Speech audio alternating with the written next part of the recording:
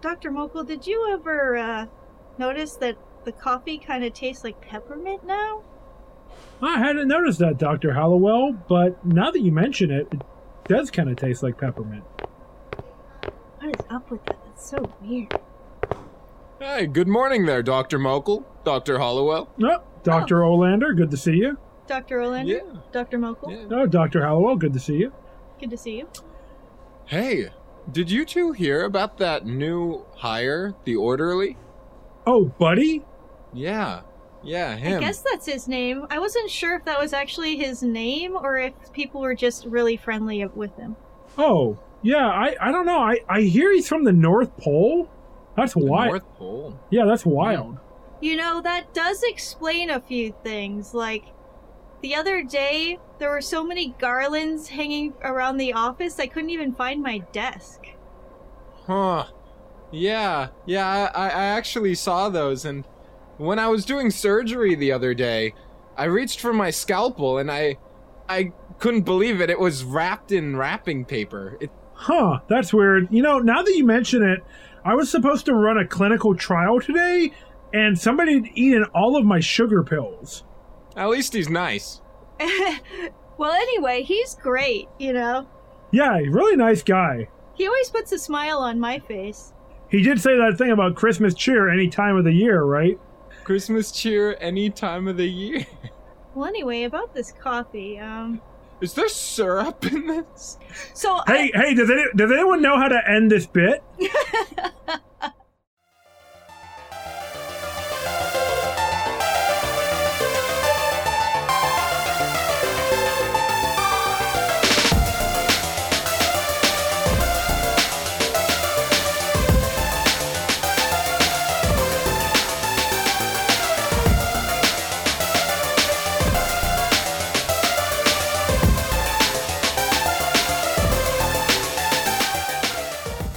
Ho, ho, ho, fantasy fans, and welcome to Swords and Satire, the podcast where we turn low fantasy into high art. I'm your dungeon manager, Jamie Mokel, here with my merry co-hosts. I'm Chelsea Hollowell, a clay figure living in an impossible realm that's sad to see their best friend go. Oh, that's so sad. And I'm Jack Olander. And, who am I? It's none of your business. Get out of here. Forget about it. Oh, he's a New Yorker. Oh, yeah.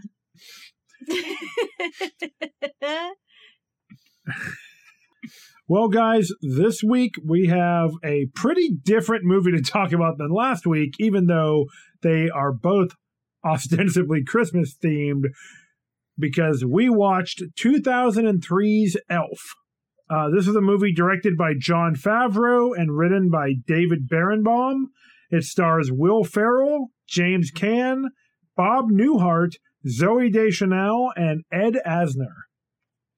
But before we get too deep into talking about this whimsical little Christmas treat, Chelsea probably has a professionally prepared summary ready for everyone. Oh, yeah. Super professional. Here's your summary for Elf.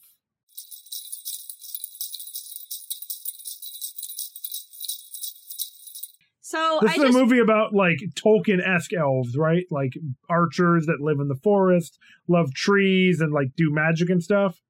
No, Damn. not that kind of elf. Why did we watch this movie then? This movie is probably racist to elves, I would assume. But Fair. I was gonna say, so I was going to frame this movie in one way that I was expecting to do that was a little probably unkind to the film, but is what I interpreted the film to, like, really be saying. Okay, let's hear it. Like, kind of like I did last week, but I thought about it a little bit more after we watched the film and realized, no, this is actually, I get where they were going with this movie, and it actually did work with this one. So I'm going to give you a more favorable summary for this one. So, unlike Santa, you are a kind god. Exactly. I I wouldn't call myself a god. That's weird. He sees you when you're sleeping. He sees you when you're sleeping. He sees you when you're sleeping. I would So I'm much never more sleep. comfortable being called an elf or an imp or something like that. I think a kind imp is better. Okay, so this is a movie about a belated coming-of-age story of a pure and innocent soul who's too good for this world. Oh, that's very sweet. And it's about Buddy who travels to New York to connect with his biological father, having grown up as an adopted son of an elf in the North Pole. Like you do.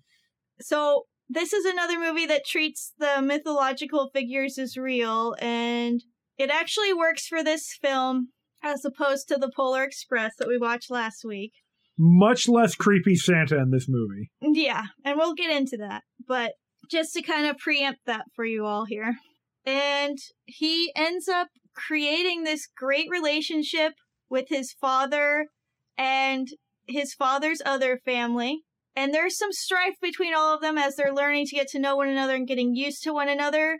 But it's all kind of wrapped up neatly for us in the end, and we get to have our good feelies, our feelies, heartwarming section. And oh wait, my heart does feel warm. Should I see a doctor? Maybe. And Buddy helps to rekindle the Christmas spirit and save Christmas with the help of his new friends and family that he makes in New York. And we can get into the details about all that in the next section. Sounds good to me. Why don't we head to the Delve?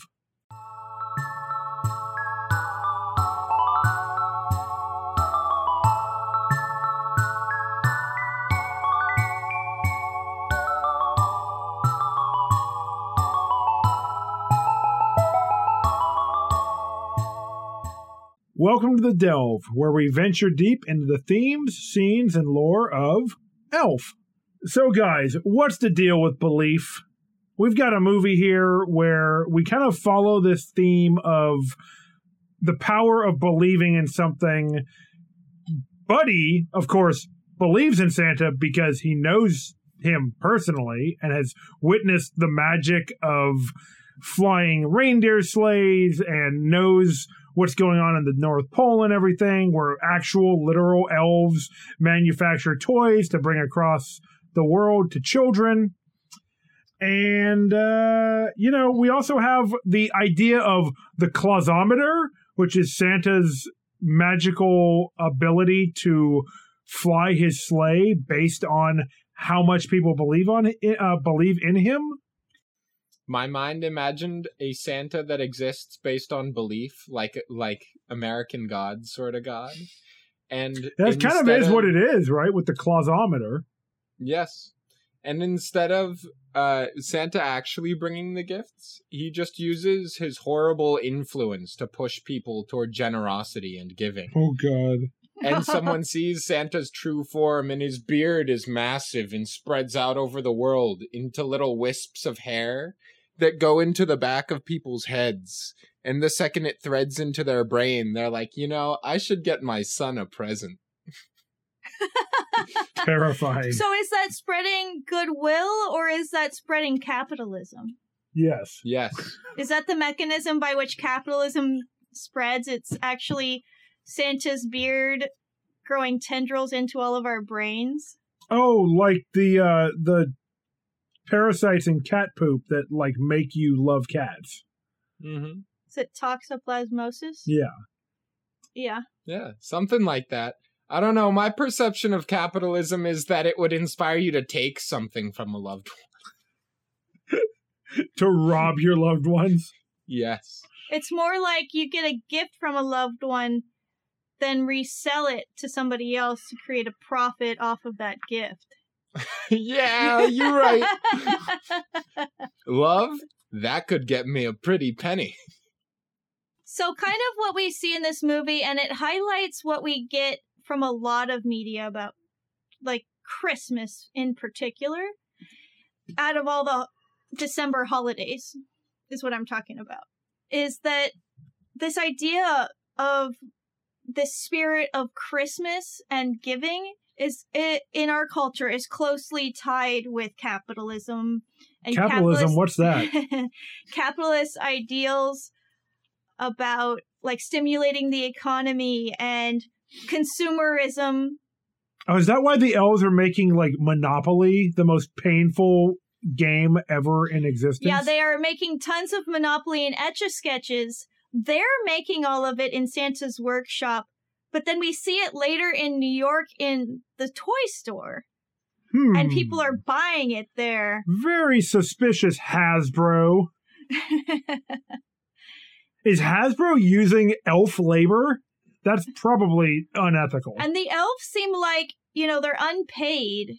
They just all live and work in the North Pole. But they're paid in pride in their work. They all seem very content with their jobs. The payment is the job. They That's get horrifying. to have something to do with their time.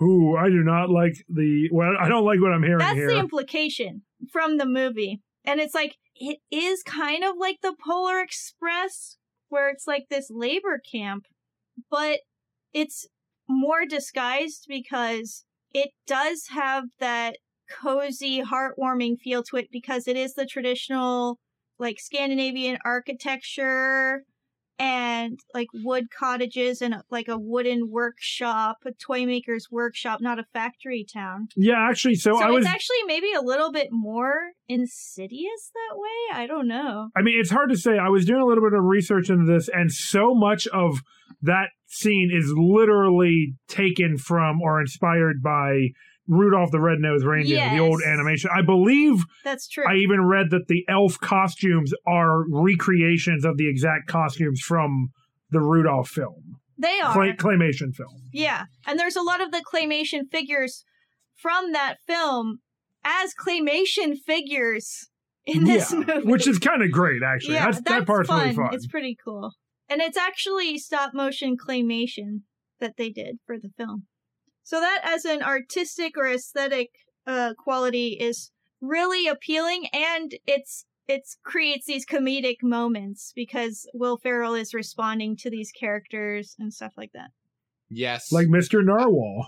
Yeah. Exactly. I feel that maybe these elves are somewhat Tolkien-esque, and let me explain. Okay, I'm waiting with bated breath to hear this explanation. You see, the elves in this film, based on their behaviors, are either culturally or, and I hope it's not this one, but racially more biased toward caring for others rather than themselves. When Buddy is going through an identity crisis, everyone is eager and excited to help him find his self-worth, and they live to give presents to humans without pay other than their job, right? And, a species like that might not become very dominating. You know what I'm saying? They'll probably stay pretty small because, they're not a super ambitious group other than they make all these toys. But who inspires the elves but a human? And this is where Tolkien-esque comes in. Us humans, we've taken over the world. We're explorers. We have goals that are, selfish, but, they can be good-natured. But, we have ambition, and that's our drive, and that's what puts us above the elves. And that's why Santa is in charge, because they want to give, and Santa wants to give, and he has the ambition to come up with this grand scheme to put their good hearts to work. I mean, to everyone in the world. I'm not sure that the elves of Middle Earth are really defined by their altruism, though. No, but the humans are defined by their ambition. Sure. The elves are kind of just aloof, magical beings. I mean, that's Buddy. Buddy's more concerned with making people happy and eating candy than he is with any kind of drive to do something for any kind of personal gain. Like, they literally say in the movie that Buddy's core drive, the only thing he cares about is making Walter, and then, like, by extension, his family and everybody he meets happy. Yeah, that is all he wants to do, is to make others happy and to spread Christmas cheer. Well, we're getting into it now. I really want to talk about Buddy. Well, we picked a good movie to talk about him then. Break him down as a character. Break him down as a human. No, not that way. In the fun, analytical way. Right. To finish off the Tolkien part and segue perfectly into that. Okay. Ironically, Buddy is very tall, and he fits as a hobbit based on that description, I think. You mean the elves are hobbits? No, just Buddy. How does being very tall make him a hobbit? Oh no, he wants to spread joy, and he's always happy, and he eats a lot, and he's he cares about friendship. That's true. And he likes adventure. That fits. He has the spirit of a hobbit. Exactly. Like a Yes. Baggins, not like a regular hobbit, right? Like a little bit more adventurous. Yeah, a little bit. Okay. Buddy brings up a lot of questions for me because he is an innocent and pure soul, like I mentioned in the intro or the summary. But I want to understand why the character has those qualities, because the way it is portrayed is very childlike. Yes. And I want us to try to figure out, if we can, what they were trying to do with that. With like the writer, director, all the creative direction of this film. What were they going for with this character? Why is he so childlike? Because it's not, in my opinion, just that he grew up on the North Pole with the elves and that he doesn't understand our culture. That's part of it. But he's not approaching our culture as an adult of his age, not even as an elven adult, because the elves have children in this movie in the North Pole, and they go to elf school, and there are the adult elves that work in the workshop, and they have more adult personalities. They're just elves, and they have their own culture there. But Buddy did not develop an adult personality. I was going to say, this is something that Chelsea brought up in watching the movie, that the elven adults act like human adults for the most part. Like, right. They just have... as in, like, the coding of the characters in film, and, like, they have jobs and, like, more mature emotional lives and stuff. And their approach to work is more responsible as an adult would approach it. Yes, definitely. But that's another thing, right? Papa Elf, Buddy's dad, we hear that he did not make head engineer or whatever his position is as Santa's sleigh repairman until he was 490 years old, right?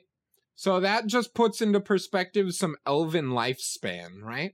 Okay. And maturity. And when Buddy is already seemingly an adult, he's still going to those elven classes with elf children, right? Right. So maybe in elf culture, even though as a human he's biologically a matured person, right?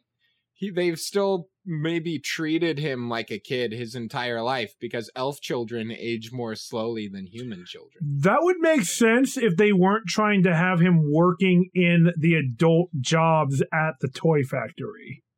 But he is ostensibly working the same jobs as the adult elves. And we don't see anybody else from his classroom that we get to see in that scene in the workshop. Yeah, it's not like a child labor camp, thankfully. Mercifully. I could see how if he was constantly grouped with the children, he might still retain some childlike qualities, but to completely have not developed an adult personality at all is strange, unless he's intentionally meant to be a neurodiverse character, which I thought of, and it's possible. This is from 2003, so the father did mention at one point, like, you obviously have a chemical imbalance, but I love you, and I want us to be a family, you know? And so it's kind of a joke, but I think that it's acknowledged by the other characters that he's developmentally speaking a child. And or more childlike, at least. And they treat him that way, and most of the characters treat him with kindness like they would a child. That's nice. I'm cool with the way that most people treat him. I mean, even Walter, Yes. who's Kind of like a Scrooge. kind of a Scrooge, yeah, but like he snaps, right? Like in the scene where Buddy gets into a fight with Miles Finch, the writer that they bring in, played by Peter Dinklage. He gets mad, but he gets mad at Buddy the way that one might get angry at their child who is, you know, acting out or does something, you know, out of line or that would, you know, hurt somebody's, you know, work or whatever. But he's not being mean about Buddy having a different, you know, mental state or being neurodiverse. He's mad because Buddy really did fuck something up for him. Yeah, and the whole time, like, he's so focused on work, he's kind of short-tempered or kind of strict or just doesn't have a lot of patience for Buddy's antics, so to speak.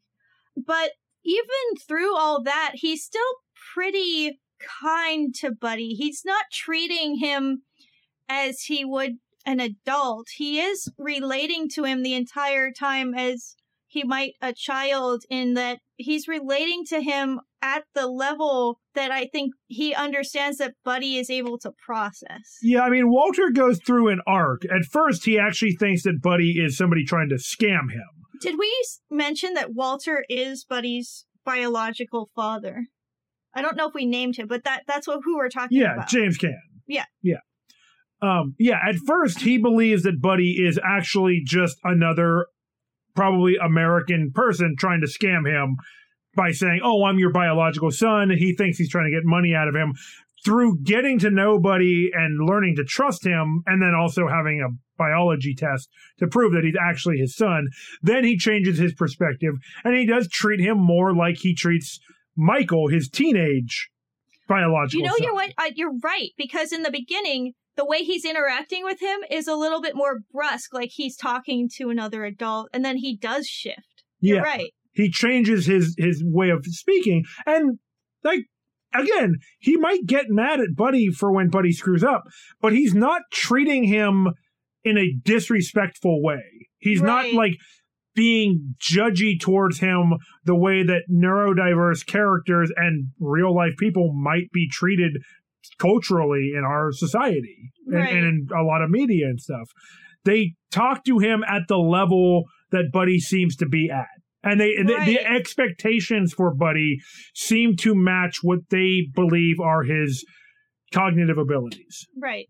Yeah, that's true. That could be the case. Also, I just want to say real quick, I don't ever feel like people are looking down on him either. They just are like, this is the way he is, and they just kind of use it as a metric for the best way to interact with him.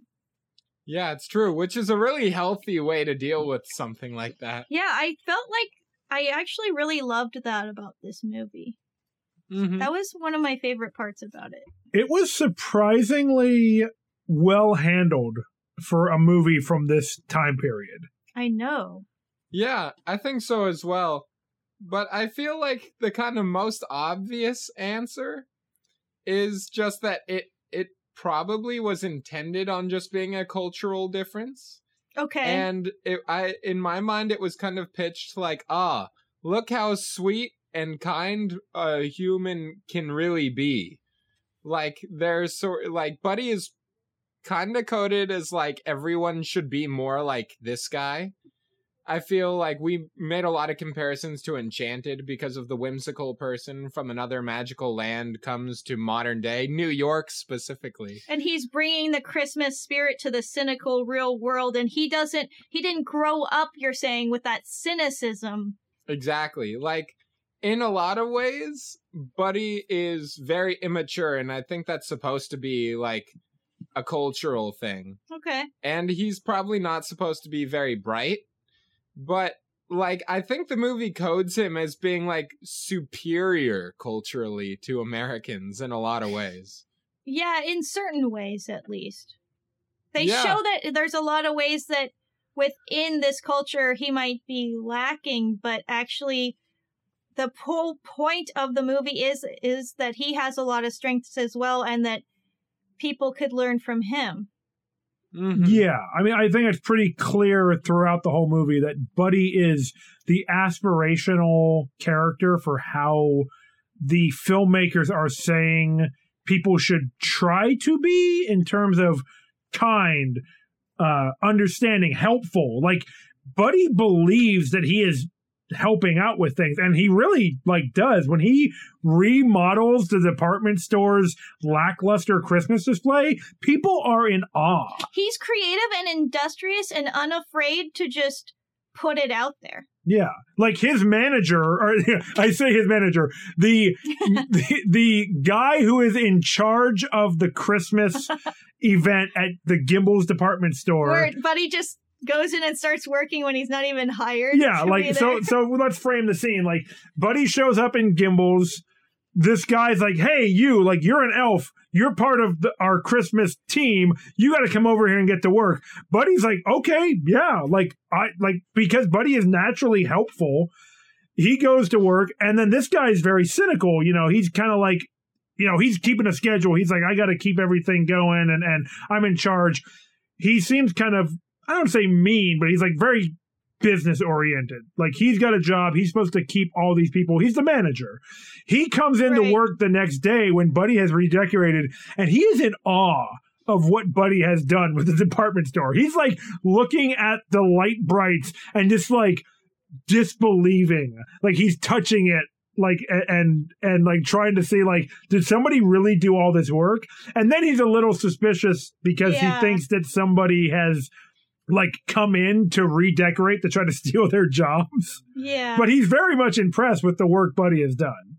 He thinks the company hired outside help to decorate because they didn't trust them to do a good job or something. And so, yeah. But I mean, that makes a lot of sense because that fits in with the expectation of that character that businesses are always out to get you. But Buddy is the counterpoint to that. Like, a business might always be trying to fire you. That's the idea. Corporations are always looking to cut costs and stuff. And that is the narrative that this character is reinforcing. Yeah. But we know that Buddy just did it because it's Christmas. It is meaningful to him to create a joyful environment everywhere he goes. And Buddy doesn't go around telling people like, "Oh yeah, I did this." It's this mystery. He doesn't need any recognition for it. Yeah. And it is definitely that Buddy does bring joy and light back into everybody's life that he interacts with. Almost. If they're maybe not Miles they're Finch. ready to receive that almost childlike wisdom and that embodied kind of energy or element of childhood into their lives, they actually benefit from their interactions with him. And their lives are better for having known him.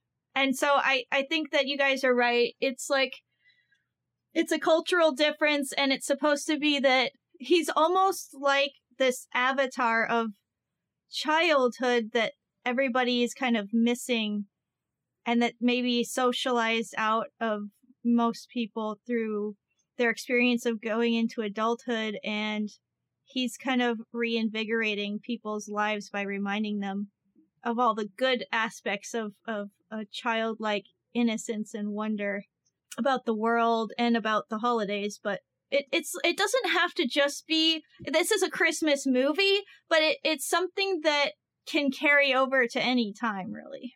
I realized that I really like this movie, and I really like him as a character because of all of these messages. Yes.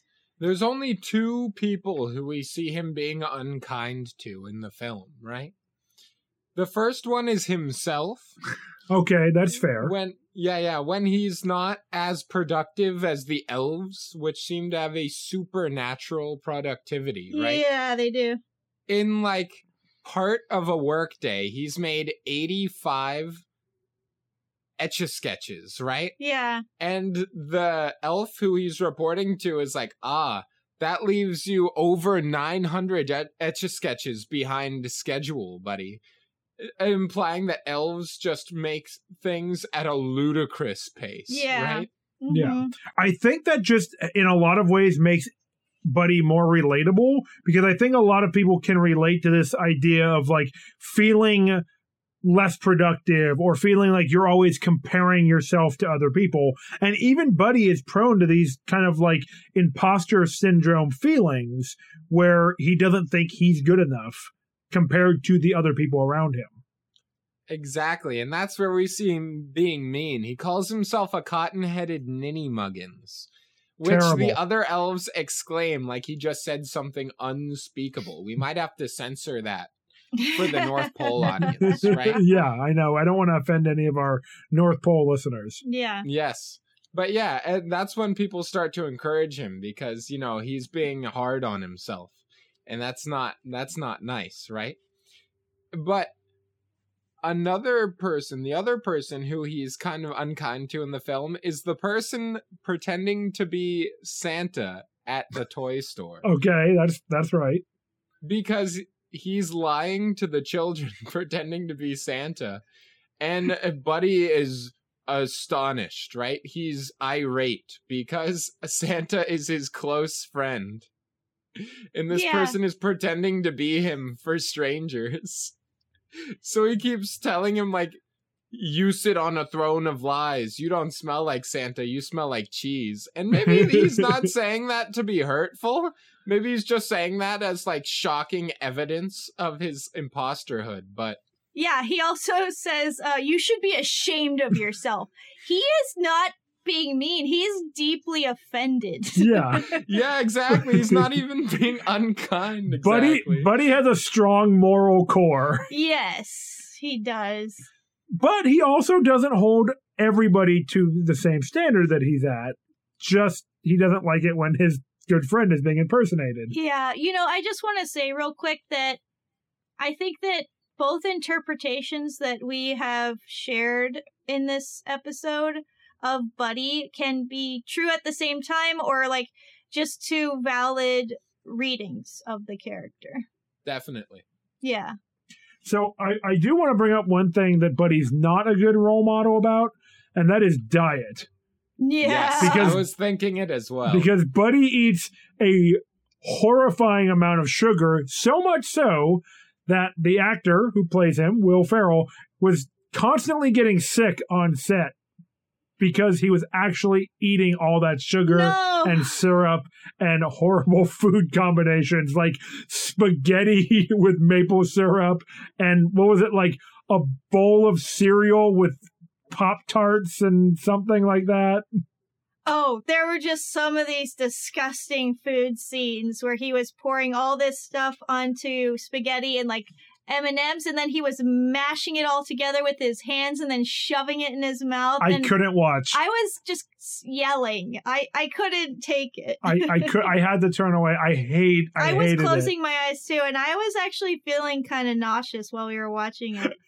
I've watched some of the grimmest, most brutal horror scenes in like recorded film history, and I could not watch Will Ferrell stuffing maple syrup spaghetti into his mouth. Yeah.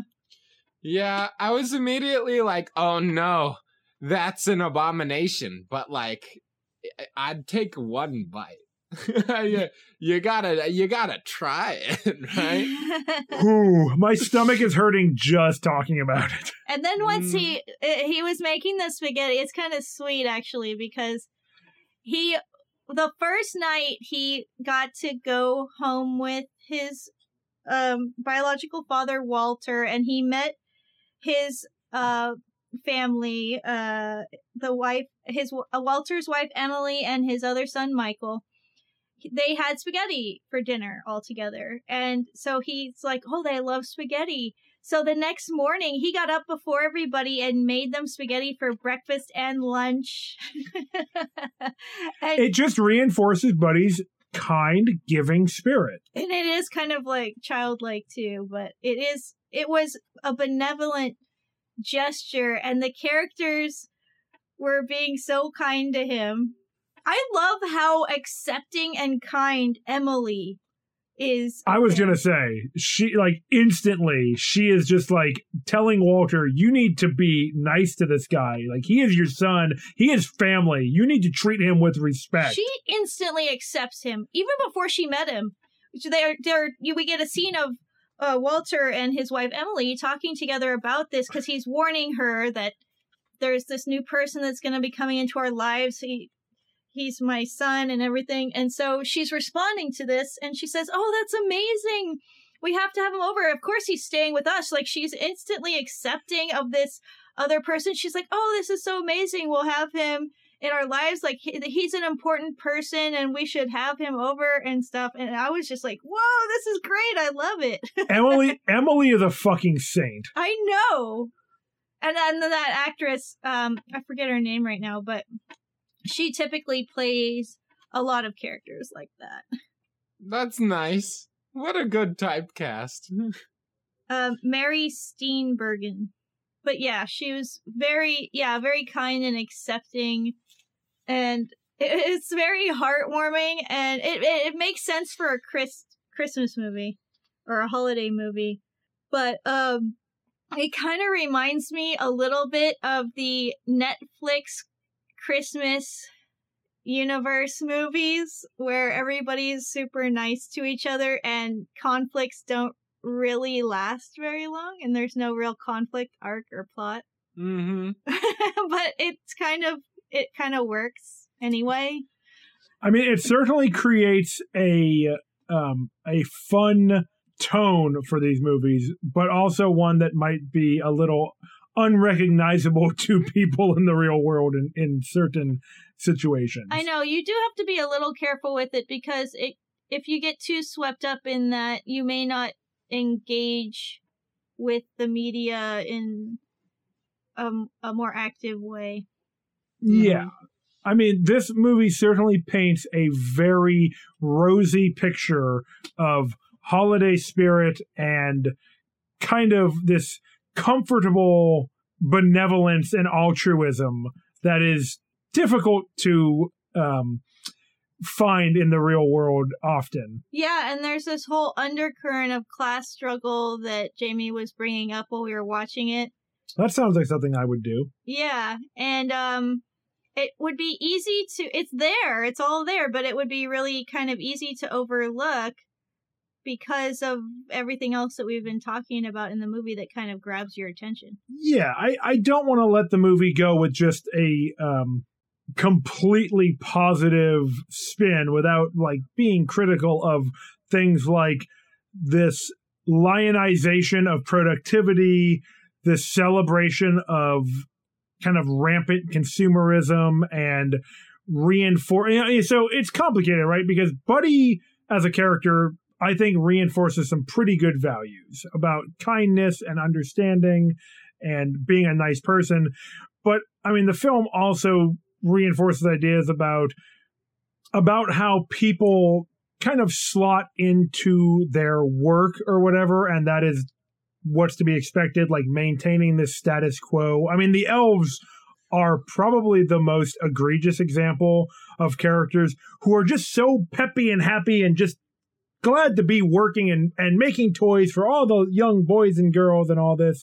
It's kind of like this capitalist utopia that, you know, people are just happier when they're working. And if they can be working all the time, then they'll have nothing to complain about. And that's like how you achieve happiness in your life. Yeah. And like there is this kind of pushing against that a little bit in the final scenes of the movie where Walter is in a meeting with his boss. Right. And he is supposed to be pitching this book because Walter works at a publishing house to make up for this big screw up where he approved a book that didn't have an ending.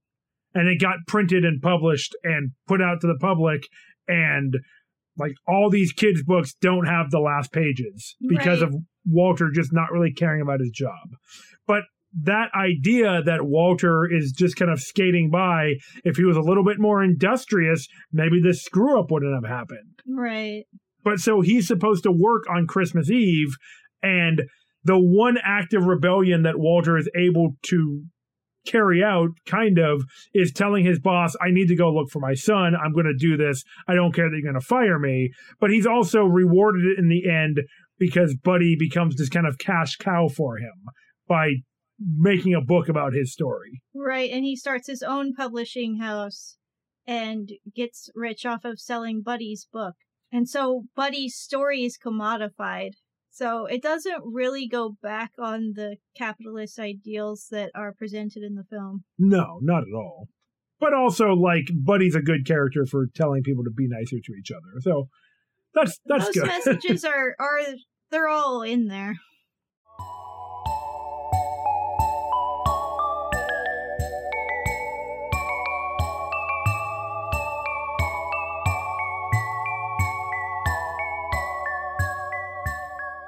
You awaken on a cold tile floor, unsure how you got here. As your eyes slowly creak open, you see bright red and green lights shining all around you. As you sit up, you find yourself surrounded by Christmas displays, toys, trains, holiday-themed garments, and realize that you've made your way into a department store. As you get up, you see light brights with letters glowing from them. They read, Bounties? This week, Swords and Satire is sponsored in part by Audible, the leading provider of audiobooks and spoken word entertainment. And if you want a suggestion for a series to start your Audible collection with, might I suggest The Iron Druid Chronicles by Kevin Hearn? All three of the satirists love these audiobooks. They're about a millennia-old druid named Atticus O'Sullivan who lives in Tempe, Arizona, and goes around solving people's problems, gardening, fighting gods and demons, and basically doing all kinds of other stuff that you would think that a modern-day druid would do. These are really entertaining fantasy books with some interesting world building, great lore, really lovable characters, and spoilers, eventually there's a talking dog. So why don't you go on over to Audible right now and check out the Iron Druid Chronicles. That's what we suggest. But Audible isn't just a great source of audiobooks. Oh no. They have podcasts, like ours, comedy, original content, and more. There's something on Audible for everybody. It's also super convenient. You can download titles to your device so you can listen offline, which is really good for me because I'm often listening while working in the yard and my Wi-Fi sucks. And you can also listen across multiple devices without losing your place, which is also helpful for me because I have a bunch of different places I listen to Audible from. So head over to audibletrial.com/swords right now to start your free 30-day trial. Get a credit for a free audiobook of your choice that you get to keep even if you cancel your membership. Not that you're going to want to. You'll also get an exclusive wellness guide and an email reminder before your trial ends. And after that, it's just $14.95 a month, and you get a credit for an audiobook every month. When you sign up for your free trial, you also help us keep the torches lit at Castle Satire. So once again, that's audibletrial.com/swords. And now, back to the episode.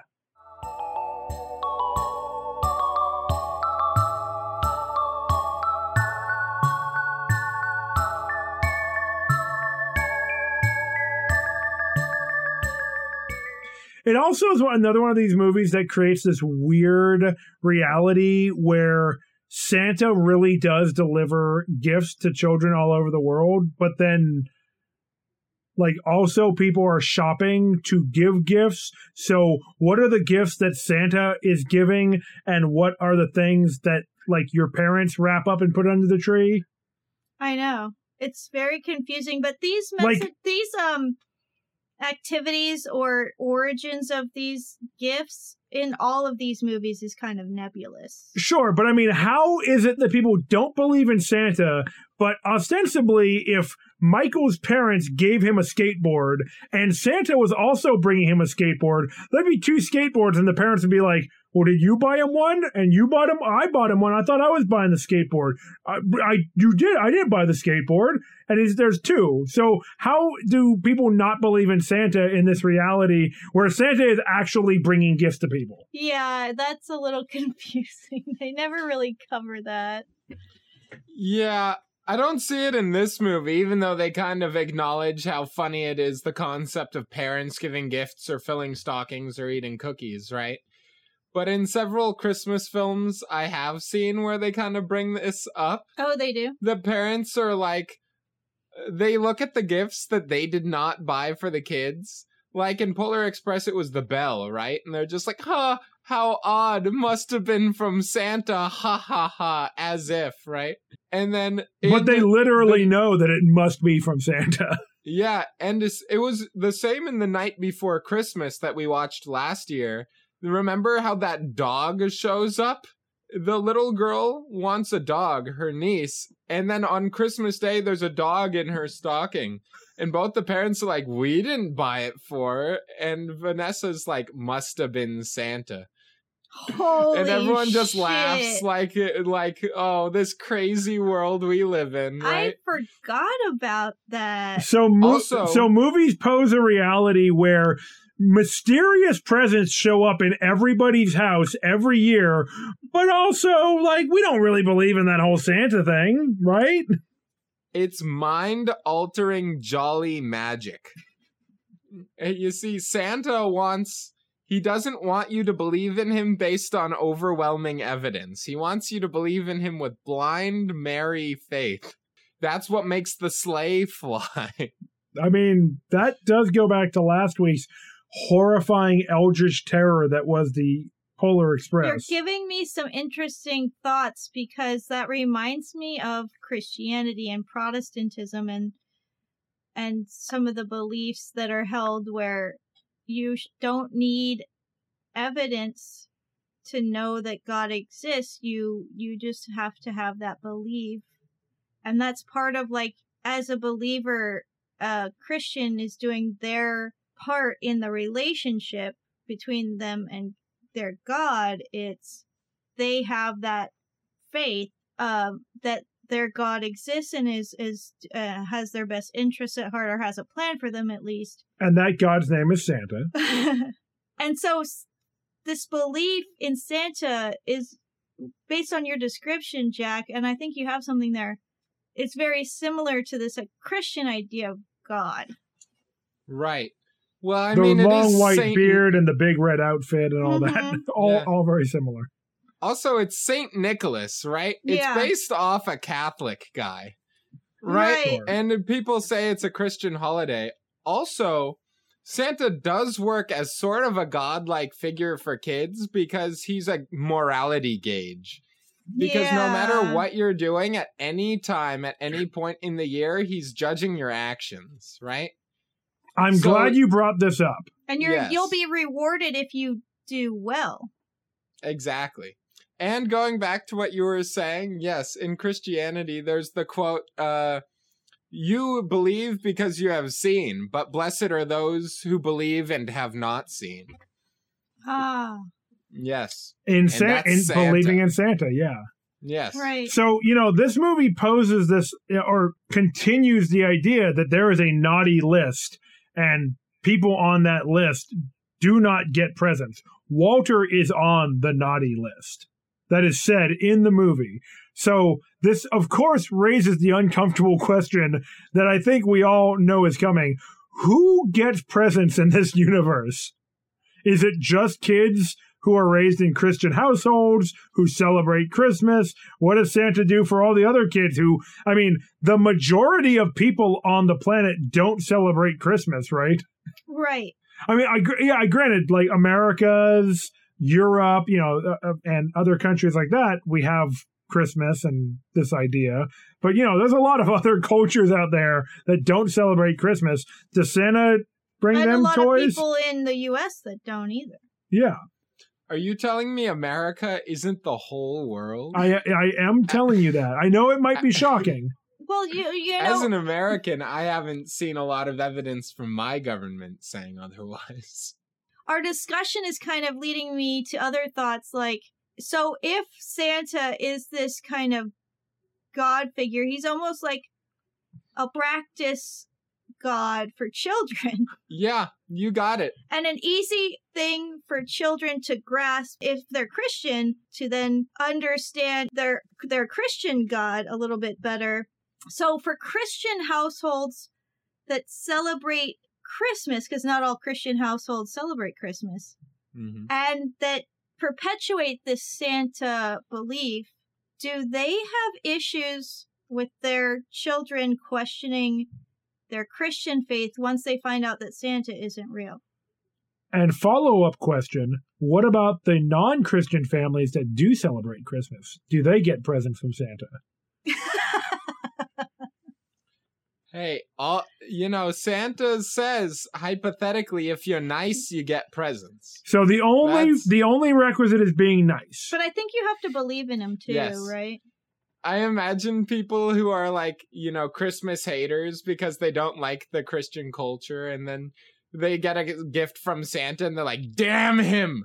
Why does he keep doing this? We don't want your handouts, old man. Yeah, there's all these different versions of Christmas because, some people that aren't Christian will be celebrating Christmas too. I think that is part of, like, the Christmas attitude, though. It's supposed to be, like, even though people don't, like, always agree with you, or, like, even though they're not always kind or receptive to you, being nice to them and generous is still something you're supposed to do. Like Buddy, in this movie. Those are Christian ideals.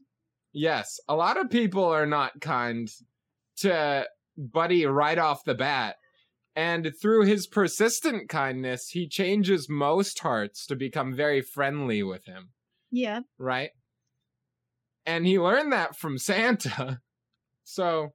if Santa is like the Christian God, what are the elves? Are they angels? I guess so, yeah. I don't know autonomous laborers. I don't know if it extends that Yeah, I was far. going to say, I don't know if the metaphor works that perfectly. Yeah. I would like to hear it what you say. could just be... Well, we know that Christmas is not just seated in Christianity, but also has its Norse ties. Yeah, to Yule. Yeah. You guys know, of course, that Santa, in some aspects, pulls inspiration from Odin, the Norse king of the gods, right? And if you don't believe in Odin, shit gets crazy. It's true. And, in Norse mythology, the elves or the Svart elves are the tinkerers for the gods and give them many, like, magical items, right? And so that can kind of be seen as like the ancestor to the Christmas mythology, whereas the Svart elves, the elves, you know what I'm saying? And they make things, that's all they do, and that's what the Svart elves are known for in Norse mythology as well. Yeah, I think you're right. It probably has the seed, the folkloric seed or mythological seed with the Norse myths. And a lot of our traditions around the holidays in terms of Christmas traditions, like you said, they are based in Yule. And we're actually recording this on the winter solstice, which is one of the 12 days of Yule. But for Asatruar, this might be one of the 12 days of Yule. But for Wiccans, this is Yule, the 21st. Wiccans also celebrate the 21st as Yule. Yeah, I mean, there's a lot of neo-pagan sects that celebrate, different holidays and emphasize different important religious days or holy days and everything. But, the winter solstice is kind of broadly applicable to not just one group or another. Right. And there's so many more that we haven't mentioned here either. But yes. it is an important time, the winter solstice in particular, to many traditions. And of course, I mean, anthropologically, we can pretty much come to the conclusion that the timing of Christmas is specifically to connect the holiday to the winter solstice, a time that would have been important to the Europeans who were being educated about Christianity, let's say, in the Middle Ages and such. And converted. So the syncretism of being like, well, you've got this important time of Yule. Let me tell you a little bit about this idea about Christmas I've been cooking up. Yeah. Yeah, if you want a funny time of the Christians converting the Vikings, it's worth looking into. It's kind of interesting and I think a little humorous the way that they convinced each other of their religions. Humorous until the swords came out. Yeah, that sounds like the Middle Ages. I mean, everyone had a sword in the Middle Ages. That was just it's how you kind of like Americans. Every American has their gun. Yeah, it's true. It's true. Facts we know about Americans. Everyone has a gun. Every one of us loves barbecue. Every single American loves barbecue. So, guys, this might seem like we're taking a step back, but I actually am realizing that we haven't talked at all about the character of Jovi, who I think is really important to this film, and would not be comfortable finishing this conversation without bringing her character into it, because I think she's an important piece to the puzzle of this movie. Sure. Yeah, yes. I think you have a good point. So Jovi is Zooey Deschanel's character. She is a woman who works at the department store that Buddy becomes not really employed at, but does a lot of work for her. I guess he ends up doing some free labor there. And she has this interesting relationship with Christmas, and I think it's actually a really interesting character because through the language of this film, we know a few things about her. She seems to really enjoy Christmas and the holiday season, but she is also financially incredibly poor. We know that she's had her hot water turned off at her apartment. She's working kind of a tough job at this department store. Thankless job. Yeah, very thankless job. So she's coded as very lower class. She's eating ramen, so we know that she's got, she must be like either a college student or dirt poor. Yeah. But she also develops this bond with Buddy because he comes in, meets her, and she does not believe that anybody can have his enthusiasm for anything because she is jaded and cynical, right? Because the world has been, assuming this is the character background, the world has been hard on her, therefore she is jaded and cynical. Nobody could possibly be as fun-loving and joyous as Buddy. So she calls him out and is like, are you making fun of me? Or like when she meets him, he's like, no, I love Christmas. This is the best time of year. Like, why would I be sarcastic about anything? And she says that after he's complimenting her, and she thinks he's making fun of her. That's how jaded she has become as a character. It's true. We do kind of see their manager kind of pushing her around and not really listening to her feedback about her own job. Like, she's knowledgeable about how to do her job. It seems like she's been doing it for a while. And the manager kind of pushes her around and cuts her off when she's trying to give advice. So for someone to like genuinely care about her in a very positive way, it seems like a rare occurrence in her life, like you're mentioning. Mm-hmm. So I'm really glad that they introduced a character that represents the more clear aspects of class commentary into this film. I wouldn't have even accepted this movie as a fantasy movie were there not this important class consciousness that the film is aware that people who are of the poorer classes are mistreated so often and kind of expected to be happy little productive people who should just be thankful for having work. But that's not the case. She can't even hold a job and pay her bills because the system is so unfair. New York City rent is so high. She probably has a, slumlord landlord who's taking advantage of her. Right. She ostensibly has a full-time job, and she doesn't make enough money to make ends meet or to make a living. Yeah. And she's busting her ass for the holidays, like doing this job that's really important. Like we're seeing essential work that she's doing of keeping this store running. And I think she mentioned something about like overtime or just working long hours. And like the sad thing is she kind of takes pride in her job, right? She's like decorating. She actually loves Christmas, but she's been so ground down by the culture of work around her that she has lost her ability to really see joy.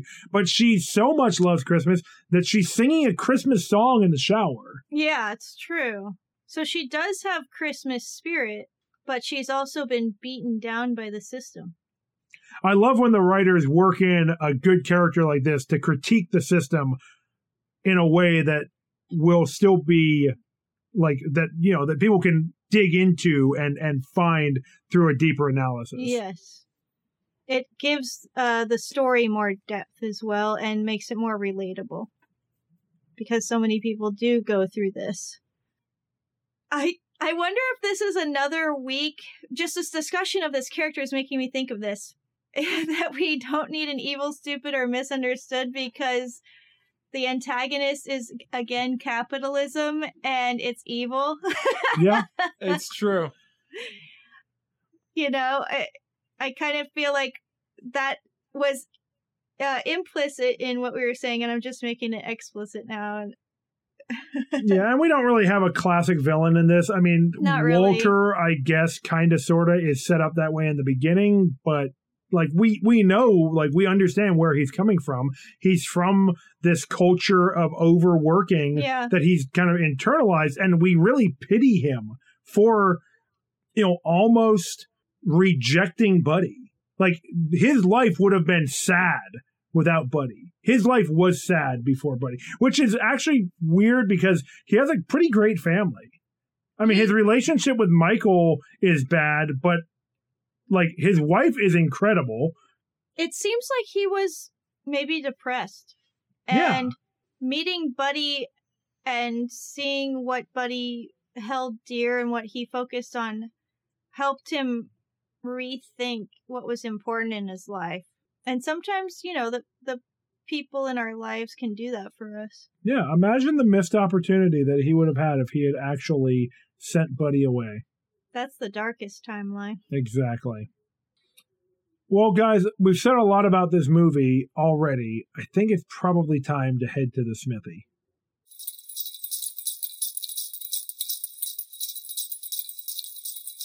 Welcome to the Smithy, where we forge a rating for this film after we each share an epic moment or feature from the movie. So, Chelsea, would you like to go first and tell us your epic moment or feature, and then give us a rating between 1 and 10 candy canes? Sure. My epic moment is at the end when Walter has realized that his priorities have been all wrong and he goes to reconnect with Buddy and apologize to him. Buddy tries to apologize to Walter first to say he's sorry for ruining the meeting he was in. And Walter cuts him off and says, "No, Buddy, I need you to listen to me. I'm sorry. You're an important person in my life, and I love you and care about you, and I shouldn't have treated you the way I treated you. That was terrible, and I want you in my life, and I love you." And then Buddy just smiles and hugs him really big and gets Walter to hug him back and just says, "I love you too, Dad." And it's just a great moment. Aww. Yeah, it's awesome. I loved seeing a character who is okay apologizing to somebody else. And I feel like that's one of the most important lessons of this movie. Great point. And something that a lot of people could learn from. It doesn't diminish you to apologize to somebody else. It can actually heal a relationship or strengthen it, as like they showed it having that effect in this movie. And an apology goes a long way. So that was a really great moment. And Nice. You don't see it a lot in movies. And you can really feel like a genuine need to make amends from Walter, and that was really well acted too. Mm-hmm. That was epic. I want to give this movie a high rating. I'm gonna say 8 out of 10 candy canes. I feel like even though there are the pro-capitalism consumerist messages, there are so many other good messages that counterbalance it.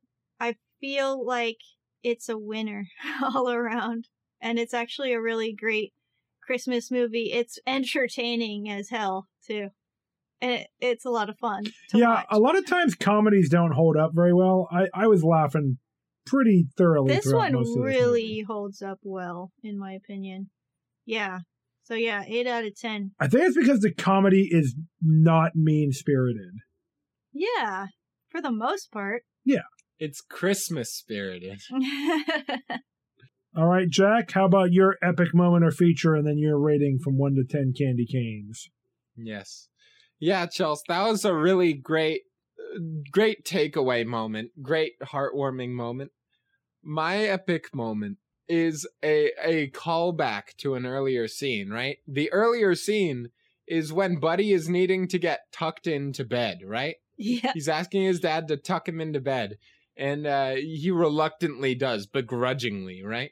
He tucks him in on one side, and when he reaches to tuck Buddy in on the far side, Buddy goes, tickle fight, and starts assaulting his body with his fingers, right? And Walter hates that. It makes him really angry, right? But he tempers it, too. He's just like, don't do that. Stop. Yeah, exactly. He doesn't yell at him. No, he doesn't. He's just he didn't like it, right?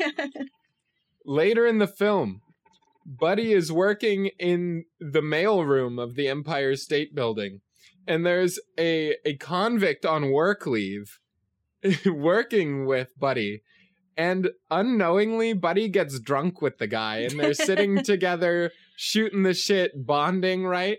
Yeah. They're quick friends. They're talking to, Buddy is being really encouraging to this guy who thinks he's down on his luck, right? Yeah. They're quick friends. They really like each other. They're being uplifting. And then they're lying on this mail. The prisoner, he has his belly exposed, and Buddy shouts, tickle fight, and he starts tickling the guy really aggressively, and the guy just bursts out laughing. And I think he starts tickling Buddy back. Yeah, he does. He's so into it. I was like, oh, Buddy is magical. Yeah. He's done it. Just, this guy's having a great time with him, and then he accepts the tickle fight. It's so funny. Yeah, they're both very comfortable with their expression of affection. Yeah. Definitely. Yeah, that guy's going places. He's got a lot of great ideas. Mm-hmm. Yes. And for this movie, like we said, it came out in 2003. It's 17 years old. Most of the classic Christmas movies, I feel like, are from kind of a while back, like that our parents were really into, pretty much. But this kind of became a classic Christmas movie, like, right away. I think a lot of people watch this as an annual film, and it does everything it's trying to do really well and very clearly. I agree wholeheartedly. Right. As an art piece, I think it is very successful to itself, and like as a genre-defining film. A lot of the Netflix movies we talked about, I feel, were at least slightly inspired by this, definitely. And I'm actually gonna give this one a 10 out of 10. Ooh, wow, yeah. The rarest unicorn. Right, because I think. I'm that probably not. last candy cane, the 10th one, is a rainbow candy cane. yes, it is. It's just, it is what it is, and it's what it's supposed to be, you know? So, there you go. How about you, Jamie? What is your epic moment and or feature, and also your rating out of 10 candy canes? I just want to clarify, these are candy canes that have been like sucked on until they're sharpened to a point, like a sword or a knife, Okay. because it's the Forge, and Yeah. normally we raid out of swords. Yeah. Or other types of Yes. weapons. Yeah, when I was in surgery and my scalpel was gift wrapped, when I opened it, it wasn't even a scalpel. It was just a candy cane that was sucked to be sharp. I can't use that. That's not sterilized. Hey, you can make those things pretty sharp. It's true. So my epic moment / feature is the Central Park security, who Yes. we learned from the newscaster are considered too gung-ho for usual security purposes. Apparently there was a Simon and Garfunkel concert that they really roughed up.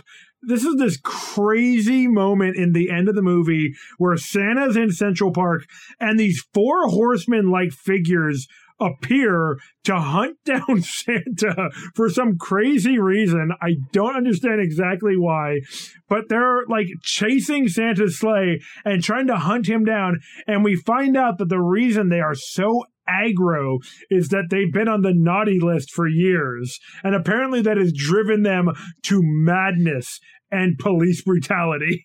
Yeah, they are insane. It is wild. They are, like I said, they are framed like the 4 horsemen of the fucking apocalypse. They are. You can't take Santa to prison. Oh, you're not going to make it to prison. Oh, God. Like it is such a wild, divergent moment that I was just, it had me busting up because it was so left As field. far as I can remember, I've never seen anything like that in any other Christmas movie. It probably has a precedent just in like wild left turns in like comedies of the early 2000s. Maybe. I mean, I feel like Anchorman has some similar, like, out of nowhere stuff, like, at the end. Like, it's always hard to wrap up a comedy, right? Like, Yeah. coming out with a nice, tidy bow to a movie that has been not conflict-free, but definitely, like, conflict-light up to that point. You got to have, like, an action sequence, right? Yeah, I guess so. So that's, like, the 4 horsemen of Central Park chasing Santa's sleigh. So that being said, I was really happy with this movie. I was really happy that the comedy held up well, that it didn't fall back on a bunch of tired tropes or anything. I got to give the credit to Jon Favreau. The guy generally makes really good stuff. The first Iron Man movie, The Mandalorian now, like, great stuff. Mhm. So I'll give him some credit here. He can make a good movie / series. I am going to give this movie, I think 8 out of 10 is a solid rating. It's not like my favorite movie of all time or even my favorite holiday movie. I don't even think it's my favorite holiday fantasy movie, but I really, really enjoy it. I think The Night Before Christmas might be my favorite holiday fantasy movie, but that's neither here nor there. Or The Nightmare Before Christmas. Ooh. But yeah, it's fun. It's well made. It has some good messaging for how people should be. 8 out of 10 candy canes. That's my final offer. A respectable rating. Agreed. And on that note, we'd like to thank you all for joining us for both our last Christmas-themed episode of the year and our last episode of the year. This is coming out on the 26th, the day after Christmas. And after that, we're going to be releasing our episodes in the new year. Yeah, that sounds accurate. We will be as happy as everybody else to see 2020 go away, but hopefully we were able to provide some fun and joy for you all in this tough year of, just getting by through tough times, I'm going to say. Yeah, let us know what you think about this movie or our show. You can contact us on social media at Swords and Satire. Or if you're feeling old school, you could shoot us an email at swordsandsatire@gmail.com. And if you're feeling especially fanatic about our show, you can go support us on Patreon, where you'll get access to bonus episodes and content like behind the scenes, or be able to vote on some of our future films. Thanks for mentioning that. This episode was actually a patron-requested or patron-voted episode from our list of possible Christmas-themed fantasy movies. That's right. And so if you are feeling like you can give back in that way to the show, you can go to patreon.com/swords-and-satire. And that pretty much does it here for us for this episode and for this year. But until next time, Hail Krampus!